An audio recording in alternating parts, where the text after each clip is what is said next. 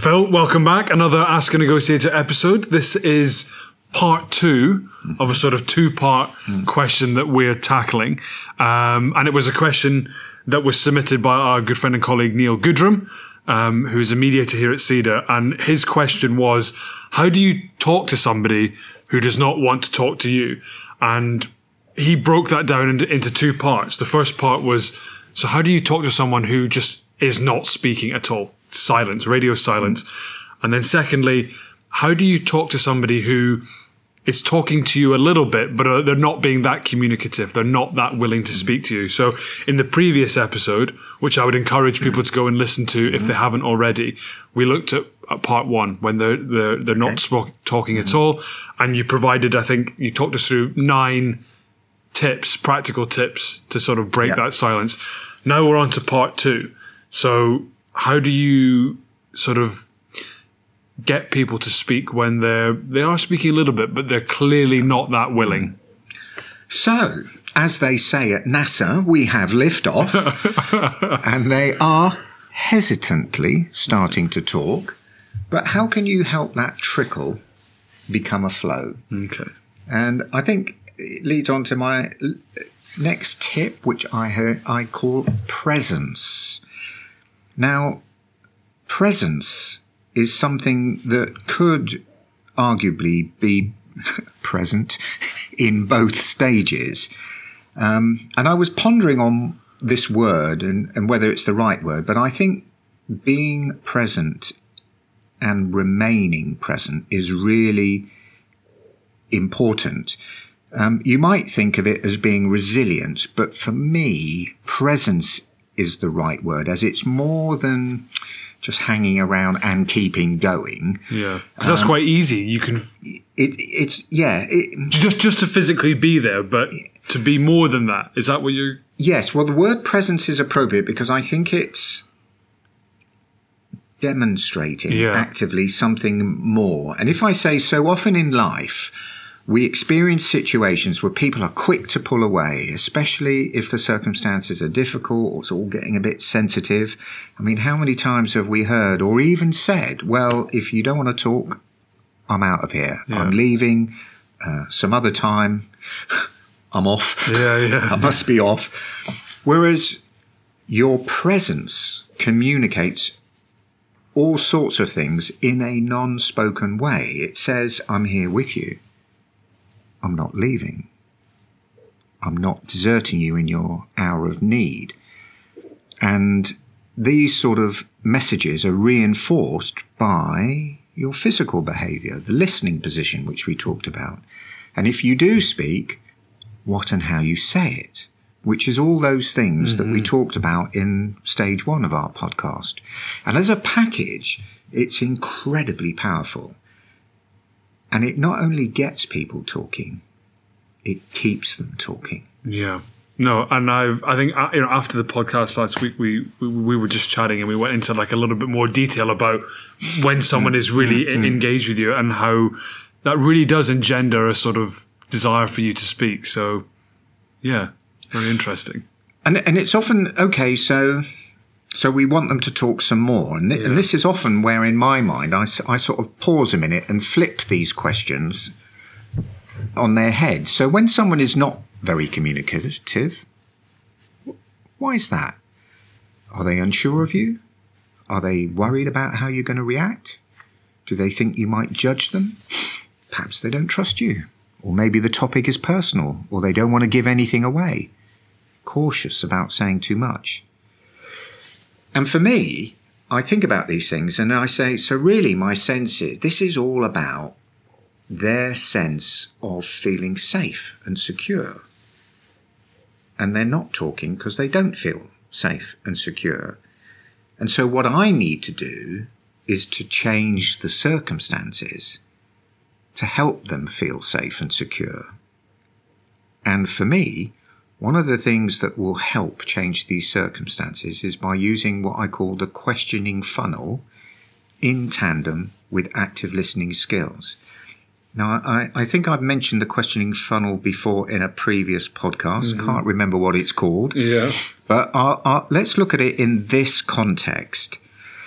And if we think of a funnel, my widest bit's at the top, and it signifies plenty of space and choice for the other person. It's the place to start the talking, and what helps is a nice sort of open question, the sort that we talk about in active listening. And again, in that offline conversation, you did ask me about this, and you remembered I call them TED questions, and you well done, top of the class, Ben, exactly, full because marks. The TED questions are tell me, Yeah. or tell to me, explain to me, and or describe to me. Or any other version, just something that's quite wide. And what you do is you let them fill the void with whatever they feel safest and most comfortable to say at that time. Yeah. And does that have something, I might be wrong, but I'm just jogging back to previous episodes, and we did one about what's the one thing you believe to be true about negotiation, and that was there's no such thing as a bad question, providing it does what you aim to do. Yep. So in this situation, there's not necessarily a bad question as long as it's being used to try and make somebody maybe feel safe, or as long as it does the work that you want the question to do. Yeah. So the work, the reason I've chosen an open question is the work I want it to do is to make you feel safe, to open your mouth some more and speak some more. And that and whatever the reason for not talking, you're not feeling that vulnerability. And also, I know that people feel safe when they have space and choice. If you feel you're being pinned down or pointed in a direction that's a bit sensitive or it's a bit clumsy, you feel unsafe. So the work I want the open question to do is to give that sense of space and choice to you at the moment you feel most vulnerable. That is the key to the quote. So it's not so much what types of, where everyone says you should use this question, not that question.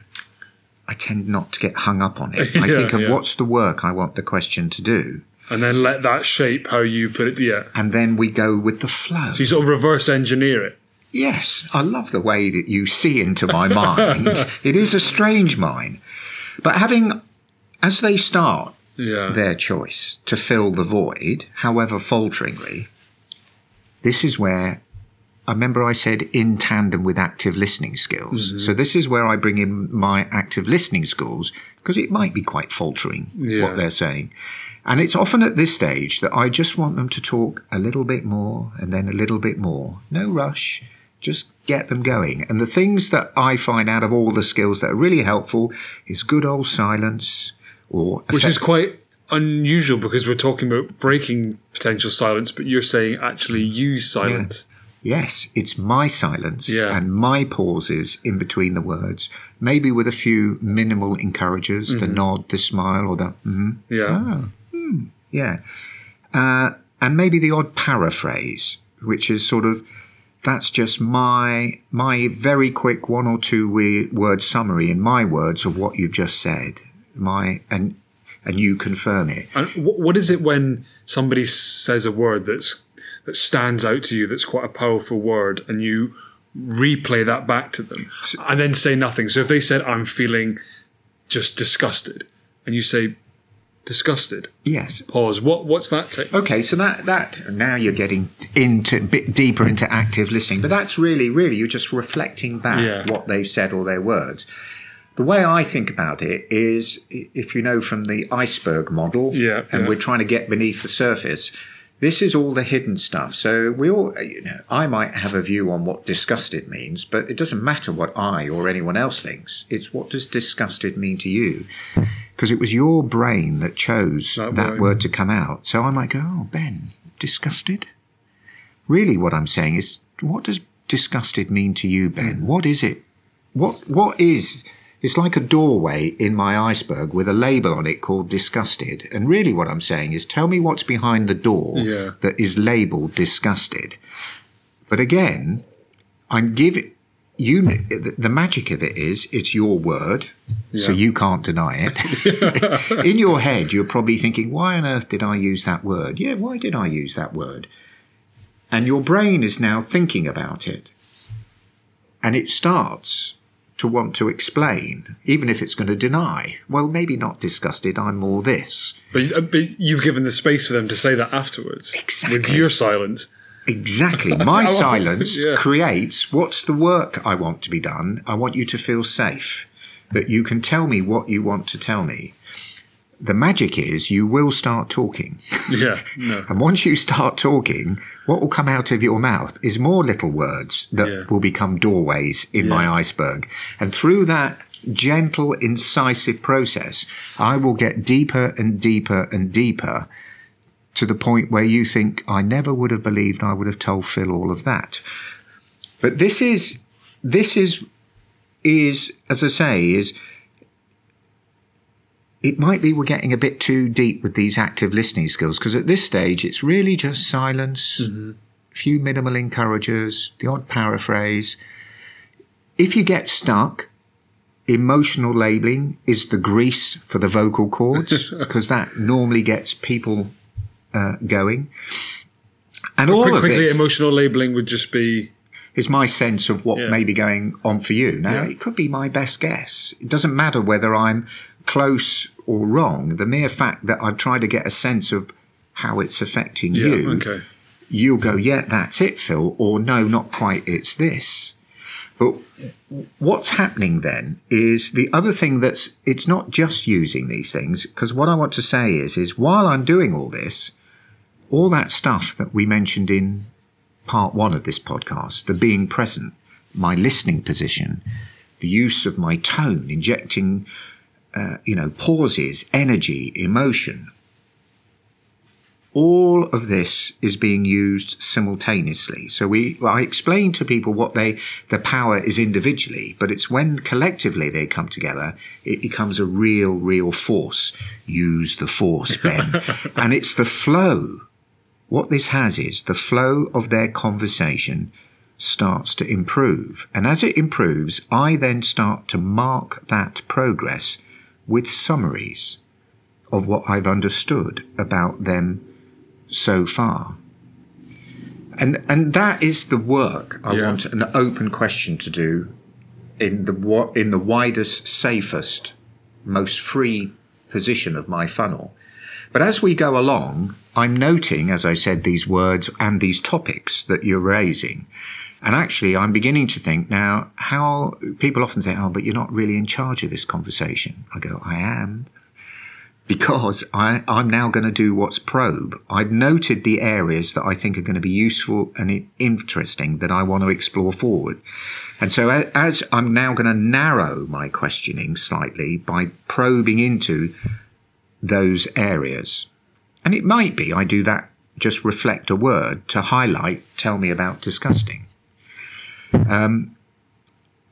It could well be that within that conversation you mentioned something and I want to know precisely what you meant by that, or what was the name, or how much was that, or whatever the issue is. Something that's quite precise that really you can give me in 1 or 2 words the answer.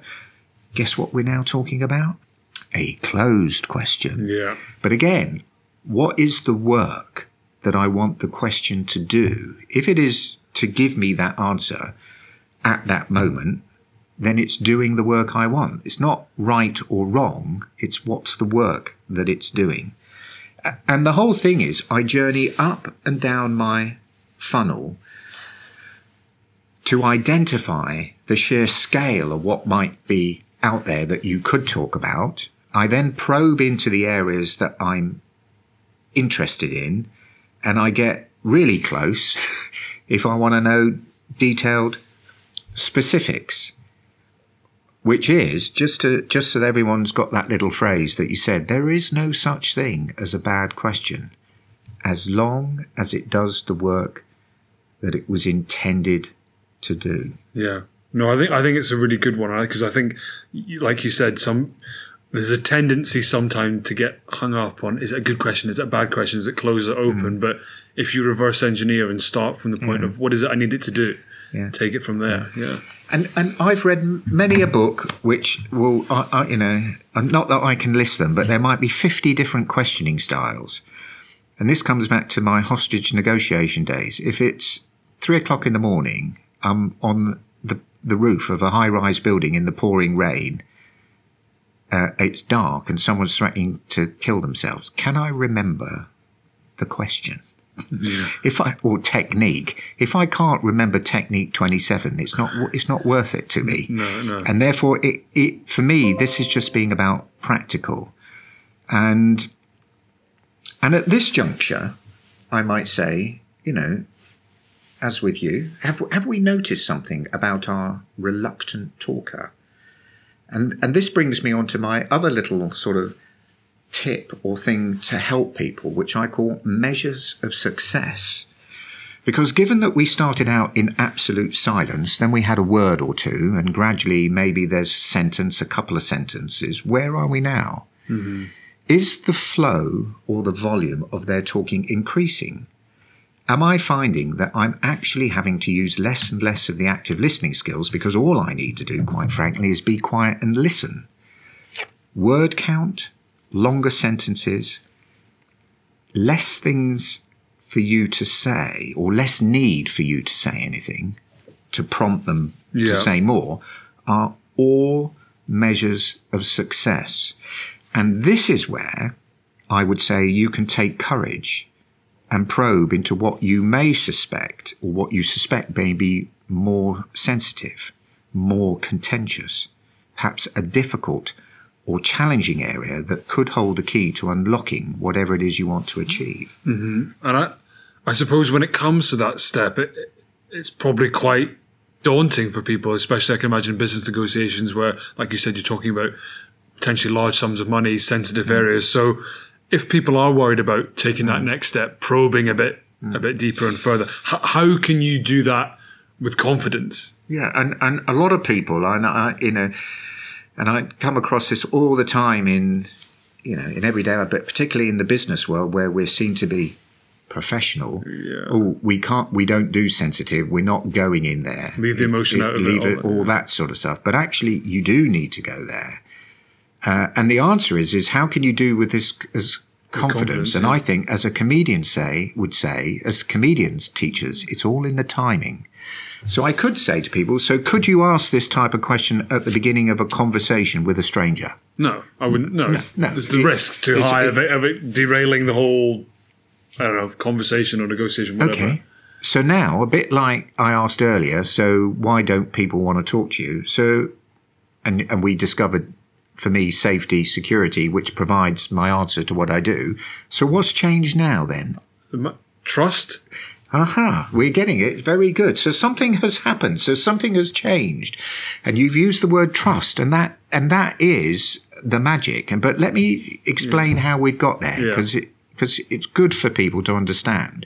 Because if you've done all of the things we've been talking about in these 2 podcasts, and I would say reasonably well, you don't have to be really good or perfect, because I'm not. Yeah.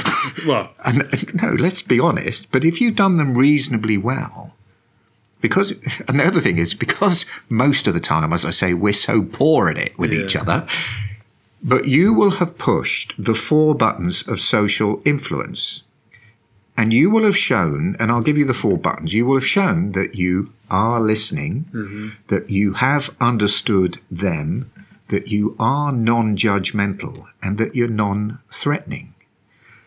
Plus, the whole style of what you've been doing is what psychology refers to as building liking and rapport.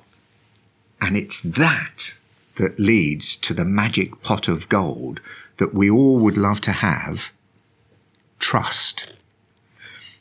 And in terms of success, this is where they say to themselves much later on, perhaps after the conversation, what on earth made me tell them that? And I would say, will you have changed the circumstances enough so that now the challenge is how to stop them talking? Because everyone will have forgotten you were the last person on earth they ever wanted to talk to. Yeah. Fantastic. Well, shout out to Neil, I think, for sending in what was such a thought-provoking question and for breaking it down like that. And as I say, this was part 2 of a 2-part podcast, so I would encourage you to go and listen to part 1. Phil, thank you as always. And as I always say today, go forth and practice. Yeah, exactly. Thanks, Phil. Thanks, Ben.